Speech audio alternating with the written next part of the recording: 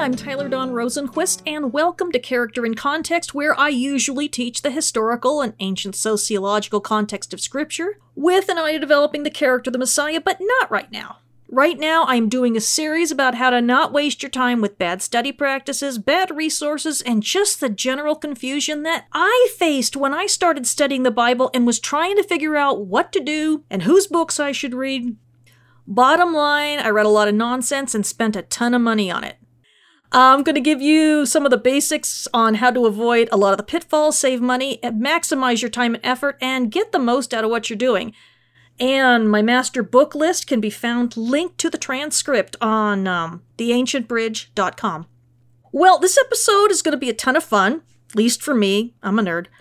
And it might be very challenging for you or not, so just bear with me and hear me out. People love to say that they take the Bible literally, at face value, and that they believe absolutely everything it says. Now, if we take the first part of that, taking the Bible literally would actually mean using the real or original meaning, which is what we've been talking about. Poetry has to be read differently than narrative, which has to be read differently than a proverb or an apocalypse. Everyone would agree with that. Beyond that, it isn't always easy, even when knowing that we are reading poetry or narrative, to understand the real or original meaning. God's intention in communicating a message through human beings. Now, we'll get back to that in a bit, because when people say literally, that's generally not what they mean. What they mean is that they're taking the Bible word for word, claiming that they are believing what the plain text says. The problem is that no one really does that, nor should we, because the Bible is literature, written in foreign languages with some words that don't even exist anymore. Hence, we can only guess at the meaning from the context in which we find them. It was written to people with an entirely different worldview, who used different idioms and had different metaphors about the world and the human body and how things worked, and it makes glorious use of metaphors and allegories and parables and puns and all sorts of colorful language that cannot ever be understood word for word, any more than our own modern literature can. So people who claim to take the Bible literally get themselves into trouble when the Bible collides with what is obviously true. And when challenged, they'll then claim that such and such is a metaphor or an idiom, and sometimes it is, but sometimes it isn't. But when they make that admission, they are inadvertently owning the plain fact that no one can believe what the Bible programmatically says word for word. Doesn't work that way. And it never has, and it can't. And God didn't give it to us that way. Is that to say that nothing in the Bible can be understood word for word? Of course not. But it all depends on what we are reading and how that type of literature functions. If we take Revelation or certain parts of Daniel as being word for word something that did or will happen, with fantastic beasts and mountains being thrown in the ocean, we'll be butchering the text. We know that Revelation and Daniel are both symbolic, and they paint these elaborate pictures. I'm going to teach you 3 words this week that I will use a lot so that you can know them. They're actually pretty useful and extremely important to understand. And not just when reading the Bible. They're important on social media as well. The first word is locution, and it means the way something's communicated. I am locuting this first by typing it out. Then I will locute it again by speaking it and recording it. If you read the transcript, you will be receiving this as a written text, and if you listen, you will receive it as what's called an oral text. Locution is how you are given a message, out loud, in writing, or in sign language. Locution is how I decided to give you the message. If you're a Star Trek fan, when Jean-Luc Picard was captured by the Borg and turned into a drone, his name was Locutus of Borg. And the reason for that name is that the Borg was speaking through him. He was their chosen method of communication. Locutus was their locution. Word that's similar is illocution. And this one is much easier to understand. Illocution is the intention of the author or speaker. If I'm not clear in what I write or say in my locution, then you will not understand my intention, my illocution. Hello, Epistles of Paul. As Peter said, some of the things that Paul wrote, his locution, were hard to understand, and so people would twist what he said as if his intentions, his illocutions, was something else entirely. And I actually have a silly way of remembering this. If I am communicating something to you with ill will, then you are going to get a nasty letter and you will know that my illocution was hostile. It was my intention to let you know that I'm not happy with you. Okay, so illocution, ill will, illocution. Perlocution is the effect that my words have on you. I made up the mantra, bad perlocution can result in persecution. Locutus, ill will, and persecution are my memory aids. Let's do this. Paul wasn't always clear with his locution, and so some people understand his illocution, which led to some pretty disastrous perlocution. This is why there's so much confusion on Paul's stance of women leading. On one hand, you have all the occasions where he's clearly allowing and supporting it, and then we have the 2 verses where it seems as though he doesn't. What was his illocution? His intention? Did he allow and encourage women to teach, or only in certain cities where the culture would support it? His locution, what he said, isn't entirely clear, and so the perlocution has historically been a general ban on women teaching in the church. But as we become more educated in the context of Paul's letters and the first century in general, many are questioning if we were wrong about Paul's illocution, what he was trying to say, and if our perlocution, its effect on us and our response has been wrong. The whole point of me even saying this is to go back to the beginning of today's lesson. If we are going to take the Bible literally, it requires knowing the real or original meaning and acting on it appropriately. And sometimes we just don't know, and we have to do our best while relying on the Spirit to correct us. And that should make us incredibly humble with the Bible. It should, but usually we just set up camps about things that we can't know for sure, and we fight as though the Bible is easy to understand. And some people claim it is easy to understand, but then teach us their take on it anyway. When you think about it, it's kind of strange. What about taking the Bible at face value? Well, that creates even more problems because the Bible isn't a modern book and it doesn't play by our rules. The authors were interested in telling the truth about God, not about everything being painfully accurate. There are parts of the Bible that disagree with one another on, and some people try to fudge what the Bible says to make everything agree because we tend to think that accuracy is the same as truth when it absolutely isn't.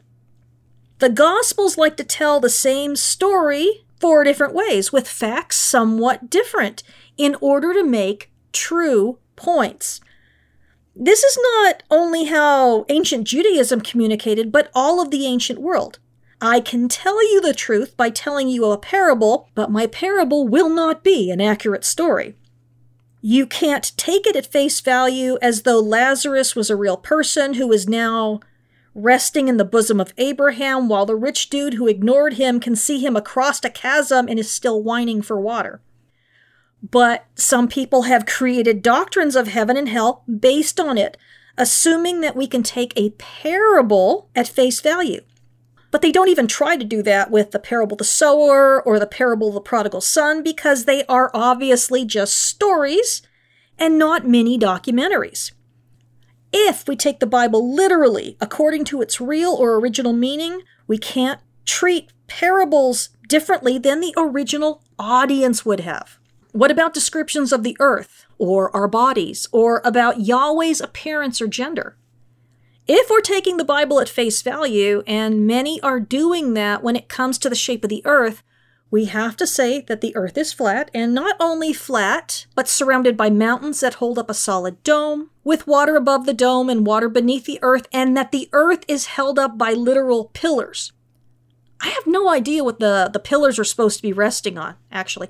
Now, some people will say these are just metaphors, saying that the earth is one thing when it's actually another. But we know from archaeology that everyone in the ancient world believed this to be true. In the ancient Near East, anyway. I don't know about, other places. It isn't a pagan belief. It's a pre-scientific, mythological belief. And although people associate the word mythology with stories of gods and goddesses and something being fiction and false, a myth is really just a story explaining something that cannot be explained yet. That's why all the nations had stories about why it doesn't rain in the summer. The Babylonians, for example, thought that Tammuz was locked away in the underworld for half a year, not dead but imprisoned by his wife, or how the sun gets across the sky and where it goes at night. They were exceedingly intelligent and clever in what they came up with. It isn't too hard to understand why they looked for reasonable answers in both their own architecture and what they could understand up close, and how they made assumptions about things that were far away and mysterious. It wasn't pagan, it just wasn't scientific. They're two things entirely. They were too busy trying to survive. Science is performed by people with time on their hands and plenty of food and adequate shelter. But there are people who are using the Bible to divide the body based not on what is and is not sinful, not Christ and Him crucified, but based upon what a person does or does not believe about the shape of the earth. The Bible was written to reveal God and His rescue plans for humanity, our journey back to Eden to dwell with Him forever as He intended at the beginning. Teaching science would have been a waste of paper, but He's so wise and compassionate that He used what they thought they knew in order to teach them truths about Himself.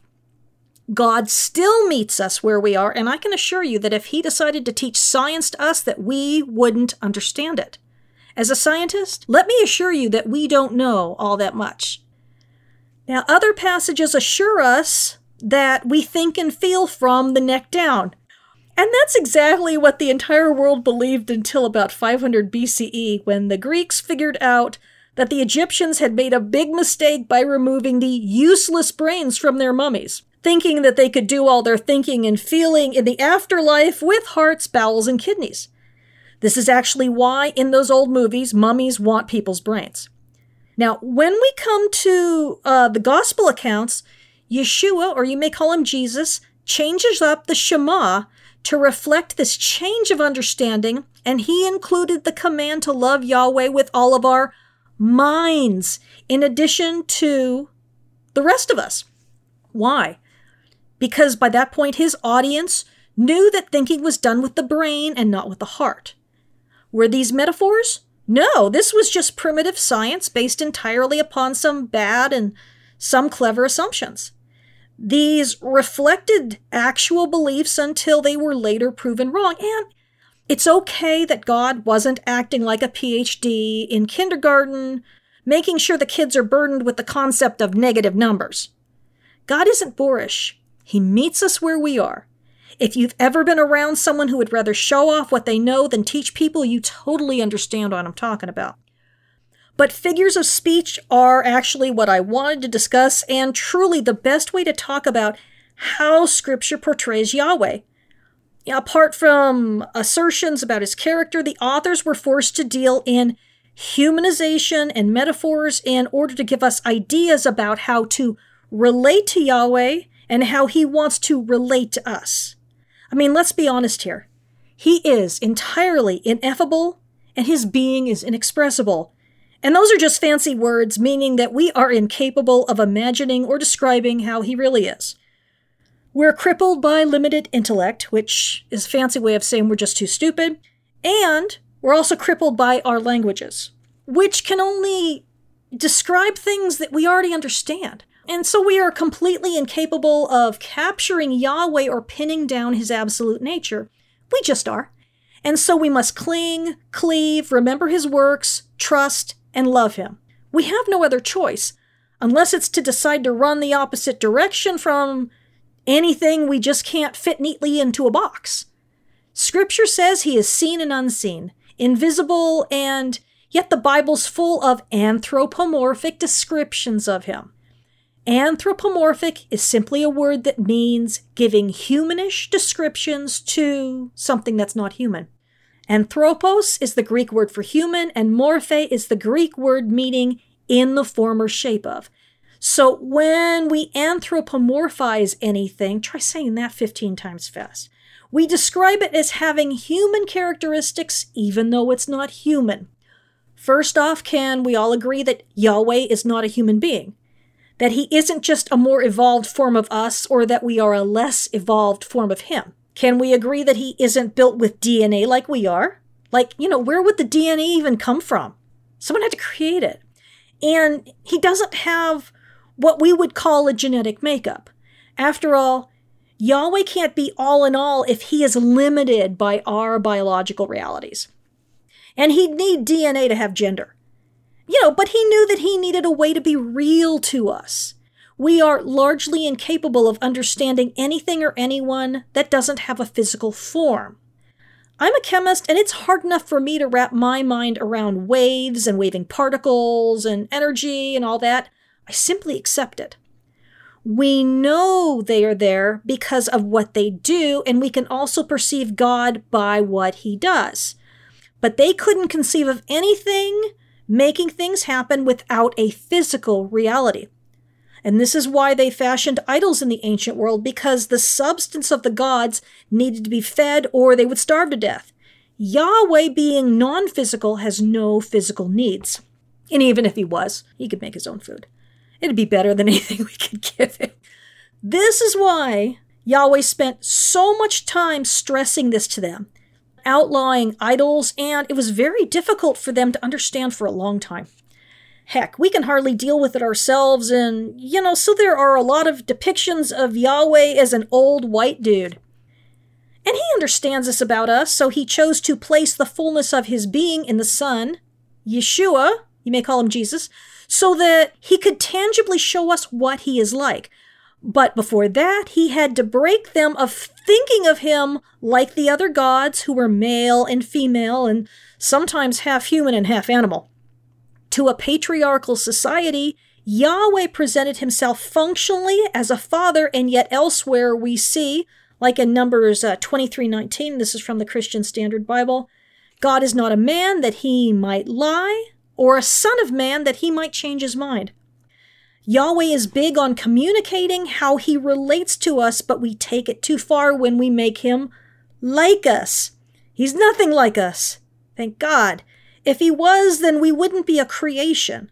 He wouldn't have to create man because man would already be pre-existent in himself. God also identifies functionally as a mother, and yet he's not female either. God smelled the sacrifices and was soothed, and yet he had no nose. He sees things without eyes and hears things without ears, reaches out his hand when he has no hands, and turns his face against evil despite not having a face. Yet he speaks through these images that liken him to a human being, taking on roles that we can relate to, even though they can also give us wrong ideas about him when taken out of context. Remember, Yahweh spent a long time breaking us of the idea that he was a physical being before he was able to come to us in human form. If he had come as a human right away, we'd still be worshiping idols with no way to break us of it. Remember, that's anthropomorphism, causing Yahweh to take on the form of a human.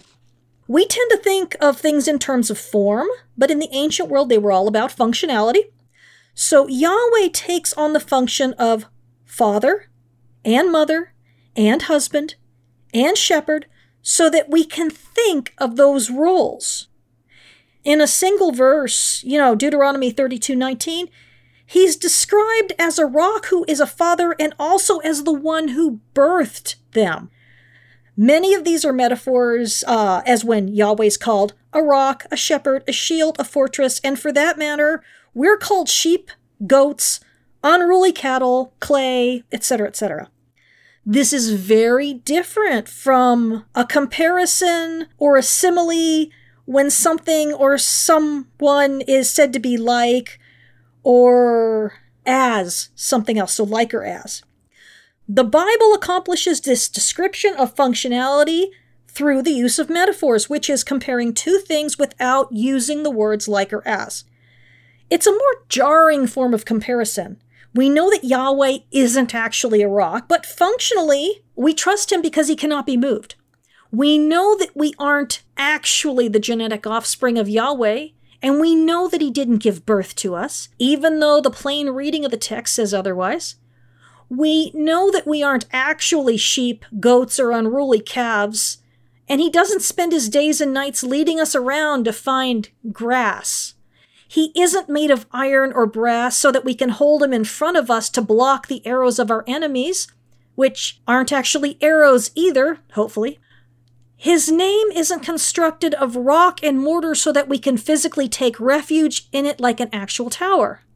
However, these metaphors are gifts that he has given us so that we can know what to expect from him, and so that we can also begin to understand his character. Of course, not every description of him is metaphorical. He's literally our creator, provider, and savior. Yeshua was big on using similes, which are a bit different. He'd say something like, the kingdom of heaven is like a sower, a mustard seed, a woman leavening her batches, treasure, a merchant in search of fine pearls, a large net thrown into the sea, a landowner who hired workers for his vineyard, 10 virgins, a king who gives a banquet for his son. You get the picture. And then Yeshua would tell a parable and give them a puzzle to figure out his meaning. Parables were designed to produce both deep thought and confusion, to get people really thinking about the kingdom of heaven and how it might be entirely different than they had previously believed. And he had similes to describe us as well. To what can I compare this generation? Are we like children sitting in the marketplace demanding that everyone dance to our tune? Or are we like fools who build a house upon the sand, or wise men who build upon a rock? Sheep among wolves, wise as serpents, gentle as doves, sheep without a shepherd, or whitewashed tombs? Similes are incomplete comparisons. If someone says you're a jerk, they're not meaning it as a metaphor or a simile. They aren't comparing you to a jerk. They're telling you that that's what you are. And so we have to navigate statements that are made in Scripture with wisdom. Some are meant to be taken at face value, and others are comparisons. There's no one single rule to follow. We have to be intelligent readers, and it isn't easy sometimes. A lot of times. What happens when we don't recognize figures of speech? Oh, we can come to some really misguided opinions. How about 2 Peter 3:8? Dear friends, don't overlook this one fact. With the Lord, one day is like 1,000 years, and 1,000 years like one day. We have people interpreting this not as a simile despite the twofold usage of like, but as an equivalency. But Peter, Paul, and the others expected Yeshua to come back fairly quickly, and it is unlikely that Peter here is prophesying a literal timeline. He's making a reference to another simile in Psalm 90. In context, Peter is dealing with those who are scoffing because Yeshua hasn't already come back. And his simile simply reflects that Yahweh's timetable doesn't look like ours. It isn't necessarily a formula, but an incomplete comparison. Time works differently from Yahweh's perspective. What seems urgent to us is something he takes his time to work on. How about when Yeshua said, "For in the resurrection they neither marry nor are given in marriage, but are like angels in heaven"? In context, this was entirely about marriage in the world to come, and in that respect, we will be like the angels, but many people, look at that and again, make it an equivalency, that we will be angels, but we and the angels both are simply different sorts of created beings. It's really important to understand what we're reading. And I'll see you next week. We're going to talk about polemic, unless I do like a special Hanukkah thing. Well, we'll see. I haven't decided yet.